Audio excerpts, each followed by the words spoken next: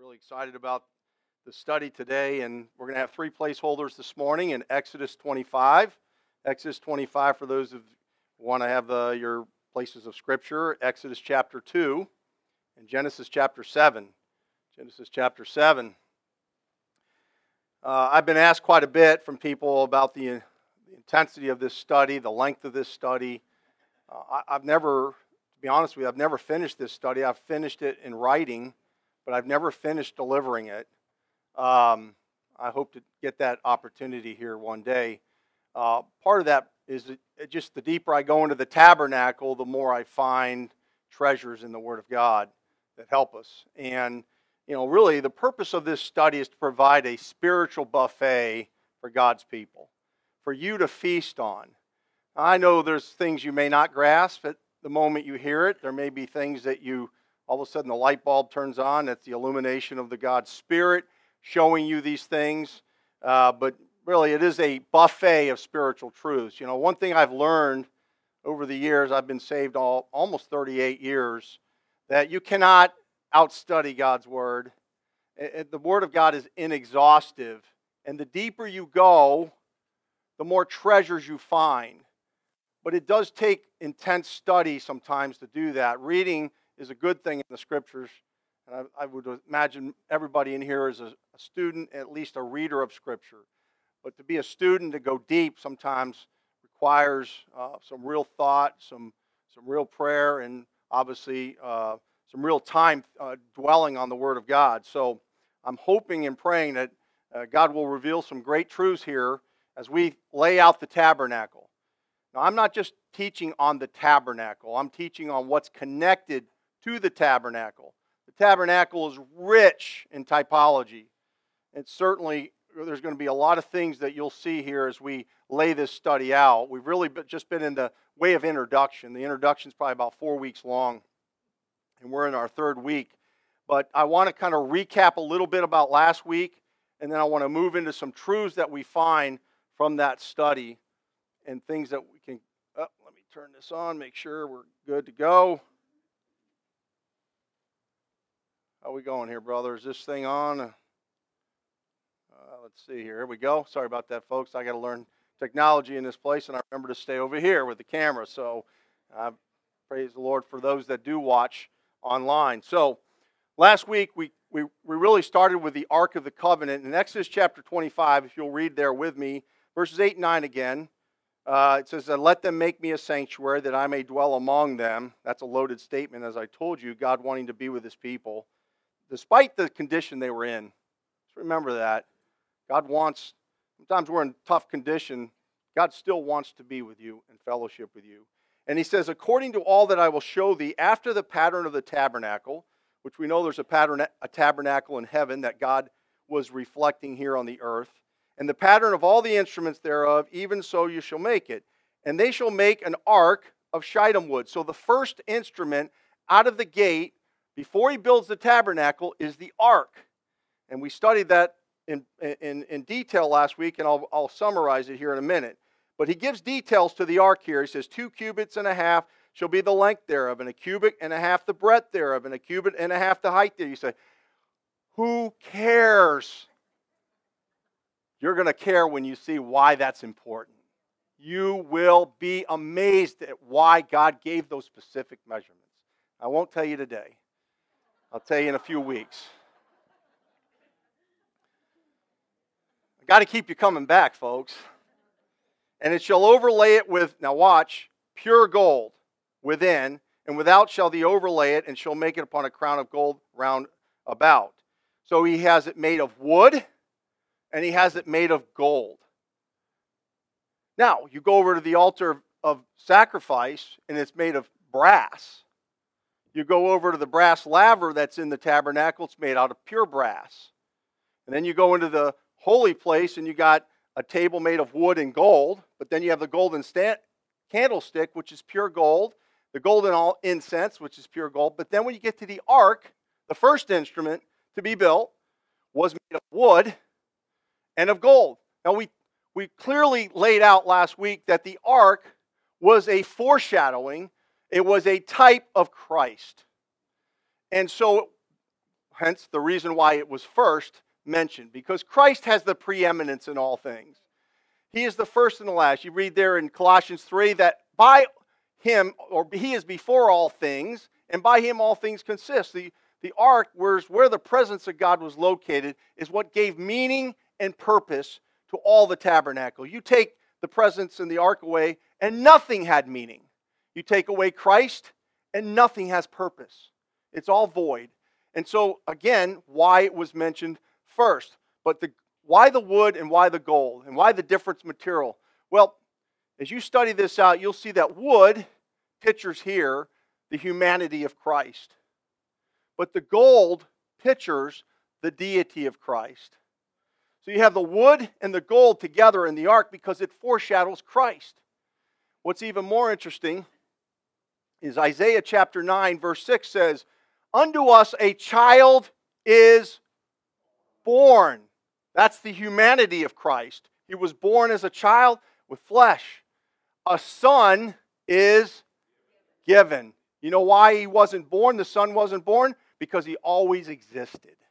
There's the humanity of Christ and the deity of Christ. The wood representing the humanity and the gold. God preserved each of these items in specific detail. And the ark is a type of Christ, and it was preserved for us also, or by God, starting in Genesis 6. The ark, Noah's ark, foreshadowed once again Christ. In the context of Noah's ark, there was the law first mentioned. The ark is first mentioned. And so once again, it plays an important why the first mention and what is it connected to when it is mentioned. Well, in that very context of Genesis 6 and 7, you have sin, judgment, you have a remedy mentioned. By the way, what I didn't have up there is grace is mentioned for the first time in Scripture in Genesis 6, and it's connected to the ark. Once again, the ark being Christ, connected to grace. We don't get to Christ without grace. And there has to be an invitation to come to the ark, just like there's an invitation to come to Christ. Come thou and all thy house, he said in Genesis chapter 7. So there's an invitation, and we studied that. And then this piece we're going to really hone in on here is the sealing, or God shutting them in. If we look in Genesis chapter 7 and verse 16, well, verse 1 is the invitation. He said to Noah, "Come thou and all thy house." Come. The Holy Spirit speaks to all sinners to come to Christ. And then we know in verse 16, when everything was complete, God's about to judge the earth. They went in male and female, all the flesh, as God had commanded them. And the Lord, I love that verse, and the Lord shut him in. Noah didn't shut himself in. The Lord shut him in because the Lord is doing the work of sealing him. Everything is done by God. Our whole salvation is done by God from start to finish. And we're going to show how this will play out here in a few minutes. So we read that the Lord shut him in. It's the Lord that does the sealing. So we can learn from this the doctrine of eternal security. Now, this is precious to us as saints, but it is abused in some cases, but in other cases it's denied. I grew up, before I got saved, I was involved in Christendom. I was introduced to a false gospel, a gospel of works mixed with grace. And one of the things they taught you is you could lose your salvation. A lot of religions out there teach you can lose your salvation. So I used to ask the question, what causes me to lose my salvation? Never got an answer. What sins if I commit them, and how often will I lose my salvation? How will I know if I lose my salvation? If I lose my salvation, how do I get it back? That was going through my mind when I was in this false doctrine, this false gospel. And then I was introduced to the true gospel, the gospel of the grace of God, and the eternal security of the believer. And brother, I've never been the same since. Now, the Scripture teaches this doctrine of eternal security, because we see the Lord shut him in, not Noah. God did the work of finishing his salvation, a type of salvation. So in whom you trusted, after you heard the word of truth, the gospel of your salvation, whom also after you believed, you were sealed with the Holy Spirit of promise. So the moment you trusted Christ, God did an operation on you. I don't clearly understand this in Colossians 2, but it talks about a circumcision made without hands, raised by the faith. But God did the work there of sealing you, and there you were receiving the Holy Spirit at the moment you believe. For how long are we sealed? The Bible says in Ephesians 1, verse 12 and 13, until the redemption of the purchased possession. That is, God bought you, and He will keep you until the day He takes you home. Now, you can fight Him. You can go against God, but it's not going to end well. Again, grieve not the Holy Spirit of God. Why would we not want to grieve the Holy Spirit? Because you're sealed. He lives with you, and He's not leaving. Remember, in the Old Testament, it says, that I may dwell among them, that I may dwell with them. That's an Old Testament doctrine. The Holy Spirit did not dwell within the believers. He would come and go, come and go. But in the New Testament, what changed is the Holy Spirit came to dwell in believers permanently until He takes them home. So salvation is of the Lord, according to Jonah chapter 2, verse 9. It's God's salvation, not ours. As I said last week, look, people will tell me, I think I've lost my salvation. It's not yours to lose. If you're saved, it's not yours to lose. Or I'm hanging on to my salvation. You're not hanging on to any salvation. God's hanging on to you. Salvation is of the Lord. So it teaches us that the Lord shuts you in. God places you into the ark, and He seals you. For you're safe and secure from all alarm, leaning on the everlasting arms. Okay? I thought when you were singing that verse, so that's exactly where we are. We're safe and secure in the ark. Every animal and all 8 of Noah's family were safe and secure.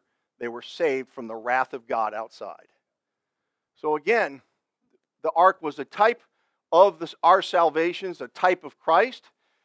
Continuing on in this idea of eternal security is being confident of this very thing, that He which hath begun a good work in you will perform it until the day of Jesus Christ. If there's any doubt about this, I love this verse, because watch the tense in this verse. It says, moreover, whom He did predestinate, them He also called. And whom He called, He justified. And whom He justified, them He also glorified. I don't see any glorified bodies right now. But He says, in the mind of God, it's done. He sealed you. He shut you in. It's complete. Right now, the Bible says you're seated with Him in the heavenlies. Ephesians chapter 2. You're seated with Him. But you're here on the earth. So in a practical sense, God's working, but eternally, you're done.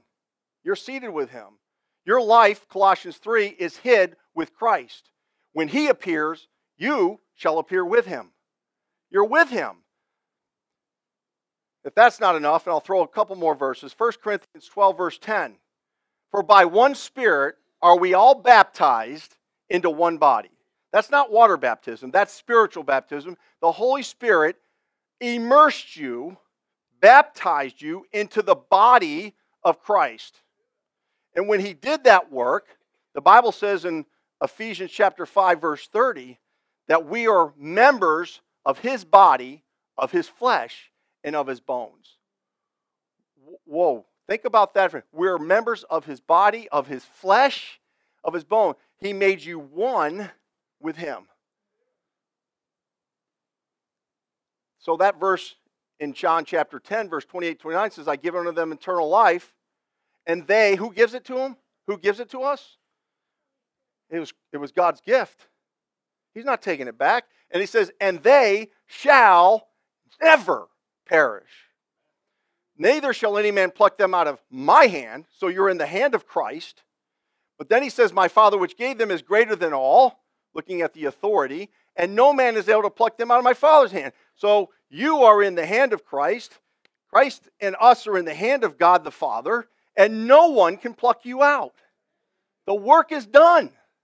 You're sealed until the day of redemption. We rest in the finished work of Christ, just like Noah didn't have any thing to do when God sealed them in. It was just depend on God, wait on God. What a great truth, and something that unfortunately has been clouded in confusion. You hear all the time, like I said, coming out of a church that taught you could lose your salvation. They often taught that if you taught this doctrine of eternal security of the believer, that you gave people a license to sin. You've heard that, right? That it means if I know I'm saved, and I know, then I can just go do whatever I want. That's fake news, by the way. It's absolutely fake news. First of all, try doing that with God. If you're His child, He's not going to put up with that too long. He's going to have to deal with you in whatever way He needs to get your attention. But actually, it's motivation to serve God and to work for God.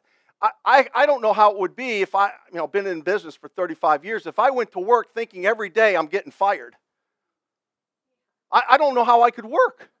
Knowing that if I say something, I do something, I'm going to get fired. There's no motivation in that. I want to go work for a company that says, hey, you're good to go, man. We got a contract. Nobody's going to take that contract no matter what you do. Well, that's motivation to me, to serve and to help and to be part of something. That's why God gave us that doctrine. And those that want to teach the opposite are only hurting themselves, and they're missing out on something wonderful for all of us. So we rest in the finished work of Christ, just like Noah entered the ark safe and secure, is saved from the wrath of God, and he was resting in God's work, not his. So, moving on here. The second mention of the ark is in Exodus chapter 2. A little different here because I want to preface this. The ark here is connected to a river of death. Remember, this is where they were killing babies. They drowned them. Oh, horrible. I got a little 2-month-old grandson. The concept, the thought of, is just, how far do you have to be to want to kill a child? And then I'm going to get on a topic here. I've got to be careful. But, you think about some of these cities that went to full-term abortions and then celebrated it by lighting up the parts of their city as if they accomplished something great. But we're going to see how that's connected to God here in a minute, and how that God's not going to put up with that. But here, this is a river of death, and yet the ark is present to keep a child safe and secure. So this, we read here in chapter 2, verse 3, when she could no longer hide him, she took for him an ark of bulrushes. There it is. It's mentioned again, and this time it's connected to Moses, and it's connected to death, and it's daubed with slime and pitch so it wouldn't sink, and put the child therein and laid it in flags by the river's brink. You know what kind of faith you would have to put your child? I mean, it's either he's going to get killed or I'm just going to take my chances with God and see what God does. So by faith, Moses, when he was born, was hid 3 months of his parent. So it was faith connected to that ark as well. Just like our faith is connected to Christ, who's a type here of the ark. In Hebrews 11, verse 23, another mention that's connecting to make this ark a type of Christ is Israel shall be saved. That is written, there shall come out of Zion the deliverer, who shall turn away ungodliness from Jacob. That verse in Romans 11:26, speaking of Christ as the deliverer. Who was the deliverer for Israel? Moses. Moses is told to us as a type of Christ, that God would raise up a prophet like unto his brethren. So we know that Moses was a type of Christ who would deliver Israel. Christ is our deliverer and will be Israel's future deliverer, and it's once again connected to the ark. You can't miss it. Over and over, God is preserving this type to let us know that the ark was a place of refuge for the sinner, and a place of that they could be safe.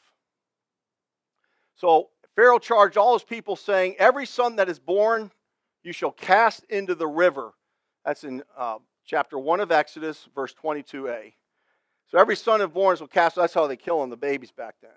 Now, they obviously, there was violence in the days of Noah.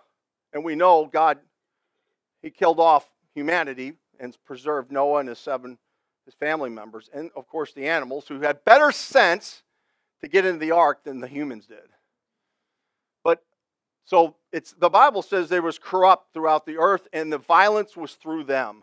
So there was great violence, and violence would consist of murder. I'm sure there were murdering babies in the days of Noah. As it was in the days of Noah, so shall it be in the days of the coming of the Son of Man. So I know they had to be murdering children, whatever, just no regard for life. Well, here in Exodus 2, connected to the ark, they were killing babies before Moses delivered Israel. Interesting, they were killing babies when Christ was born. Herod went out and had all children under the age of 2 slaughtered. That's why Jesus fled to Egypt. He wasn't a baby, he was actually more grown up, and they fled to Egypt as a family because they were killing babies. Matthew chapter 2. They're killing babies today in our present time. I went and looked at the statistics. As of January of 2022 or 21, there was 62 million children or babies aborted. And that's what we know of, 62 million. So they're killing babies in our present time. So they're killing babies when Moses delivered Israel, killing babies when Christ delivered man from his sin, and they're killing babies today. What does that tell you? They're always killing babies before a monumental event in history. Always seems to be related to babies dying, and then a monumental moment in history happens. The next great event will be the rapture. And then following the rapture, we know the tribulation, and then the second coming of the King of Kings and the Lord of Lords, the deliverer. So we know that these things are coming. I don't know when, but I do know that in every event where babies were being killed, something spectacular by God occurred.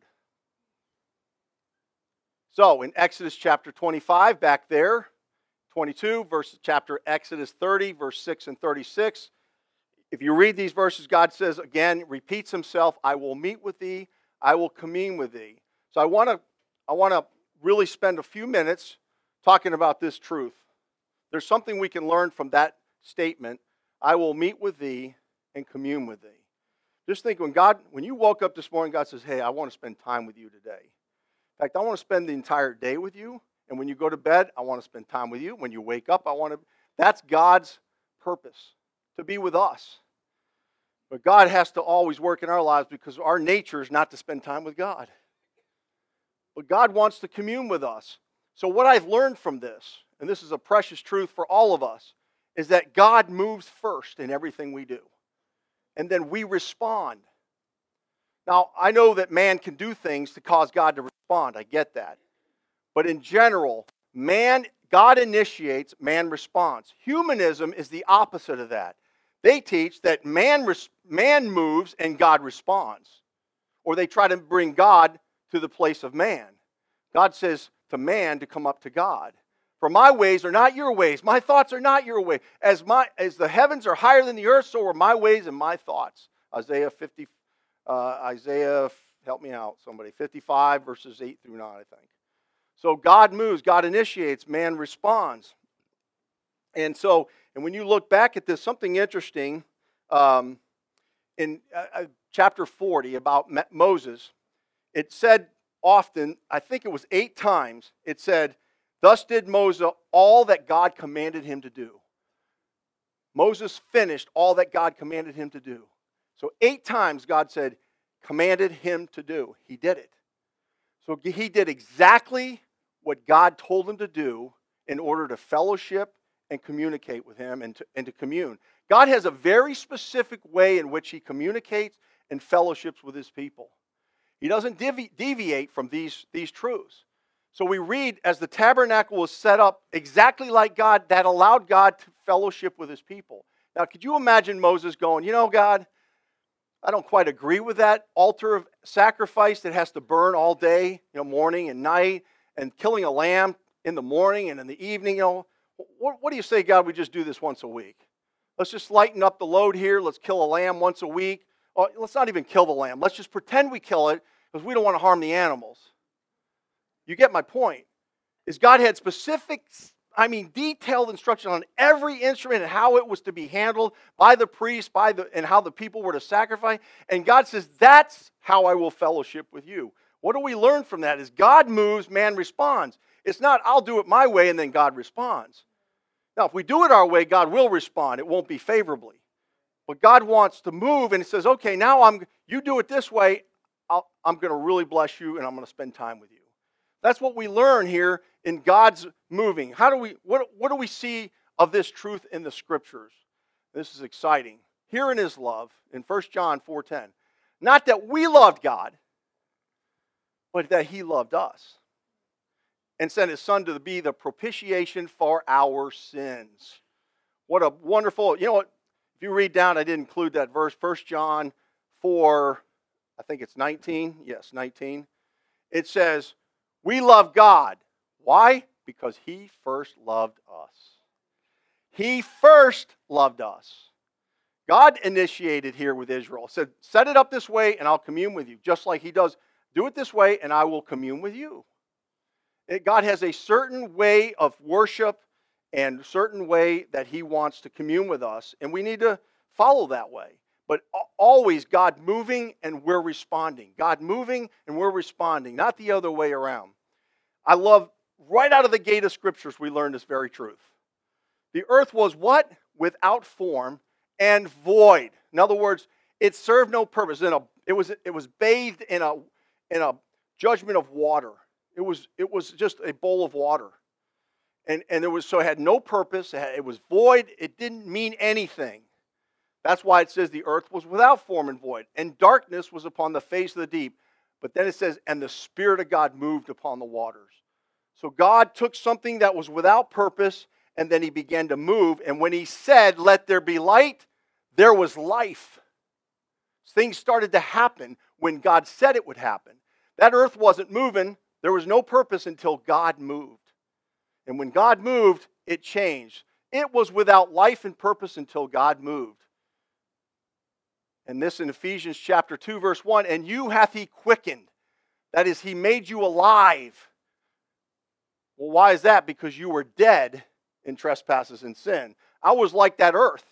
I was void, without purpose, without any value, truly without value in life other than living, breathing as an animal, in that sense, a sinful animal. But God said He made me alive who was dead. So God moved, and then I became alive. And He says, so we were once without life and purpose until God moved. This is so important, this truth, because this is why we beseech God in prayer. This is why we beg God for the things that we need, whether it's getting together for Sunday school, or it's our worship hour, or it's our daily job. Whatsoever you do it all whatsoever you do in word or deed, do it all in the name of the Lord Jesus, giving thanks unto God the Father by Him. Everything we do is for God's glory and for God's praise. And it's because He moved in our life and gave us purpose. But nothing had purpose until God moves. When you see sinners and they act the way they should, sinners, that's what they do when they're lost, because they have no purpose. They're just wandering dead people. I know it's a horrible thing to think of it that way, but that's what they are. And if they don't get life on them, they will die under the wrath of God. And we're going to see that clearly in the altar of incense, or altar of sacrifice. So we were once without life, and God moved and gave us life. I love this verse. Now, this speaks of the sovereignty of God, because I'm not a hyper-Calvinist, never have, don't plan to be. And I've been around people, I've read books on it. The fact that, God is sovereign. For us to reconcile our free will and all that, maybe we not have all the answers, but God protects our free will by His grace. He gives us a free will. We're not a bunch of robots just doing, but God has to still move first in our lives for anything to work. So here is the sovereignty of God clearly depicted in Scripture. One of my favorite verses in Scripture right here, because it speaks of the power of God. Pilate said unto Him, Jesus in front of Pilate in this insane, the way they were handling his so-called jury and judge. It says, speakest thou not unto me? Know not that I have the power. Now, this is Pilate speaking to God. Don't you know I have the power to crucify you and power to release thee? And Jesus answered, thou couldst have no power against me, except it were given from thee above. Whew. In other words, you're doing this, you will have me crucified because God said it would happen. God put you in this role when you were born and put you in that role to be here, present this day, send me to judgment for crucifixion. God set it up in His sovereignty, knowing what would happen, and He says, have no power, because God has to move first for it to happen. We may think we have power, but ultimately we'll get humbled and learn that we have no power at all. That anything we have will come from God. So contrary to any teaching of man, God is ultimately in charge of all things at all times, and you just have to study the book of Job to know that. That God is ultimately in charge of everything. Gird up your loins, Job. I'm about to show you who's really in charge. For without me, you can do nothing. I have to live on that verse because I try to do a lot of things without God. You know, I find myself trying to be self-sufficient, very independent, and then I'm reminded once again, over and over, that's the nature. It leans that way, but God says, oh no, you got to depend on me, because without me, you can't do anything. I mean, truly spiritually, nothing's going to happen. You have no purpose. If I do this without God's help, without God's anointing, without God's strength, then everything I've done is without purpose.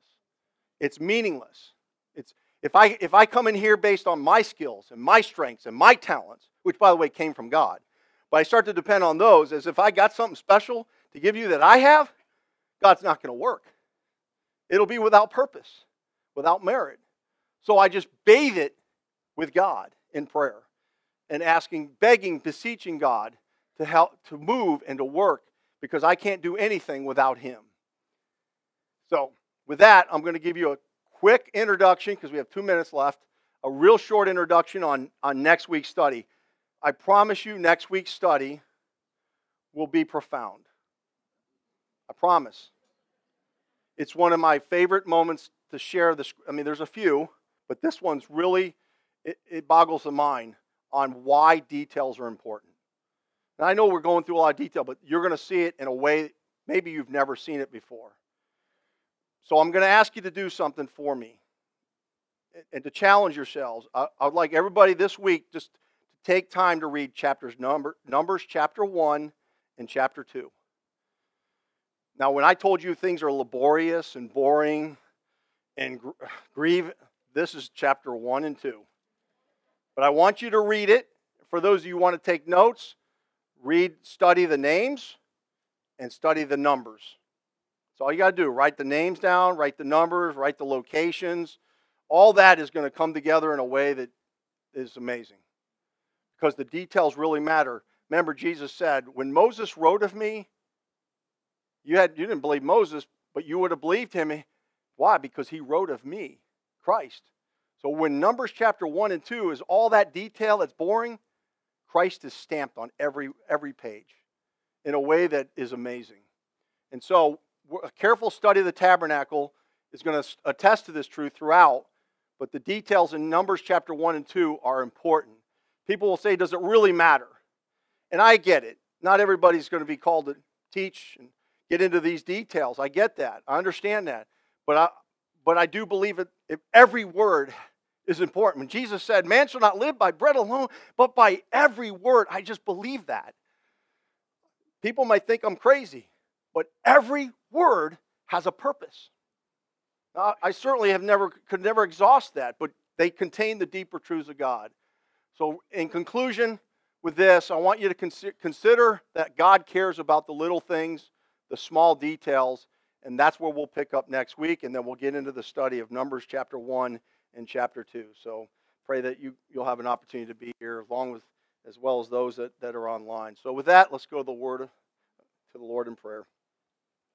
Heavenly Father, we thank you for this time of study, gathering of your people, to lift up our Savior, to thank you, Father, for the Scripture and how it teaches us about our dependence on you, and that, God, everything is where you move and what we respond. God, help us to cleave to this truth, Lord. Thank you that you allow us to have this opportunity. Open our eyes to these wonderful truths, Lord. And Lord, help us to feast upon these truths throughout the week, to have the strength and to have the the joy of the Lord and be able to lift you up in everything we do, and to say that whatever we do in word and deed, we do it all in the name of the Lord Jesus Christ and for your glory. We ask this in Jesus' holy name. Amen. If you would like to know more about the Lord Jesus Christ, you may contact us at the church website, gospelbaptistchurch.com, or you can go to Facebook and type in Gospel Baptist Church, Bonita Springs, Florida.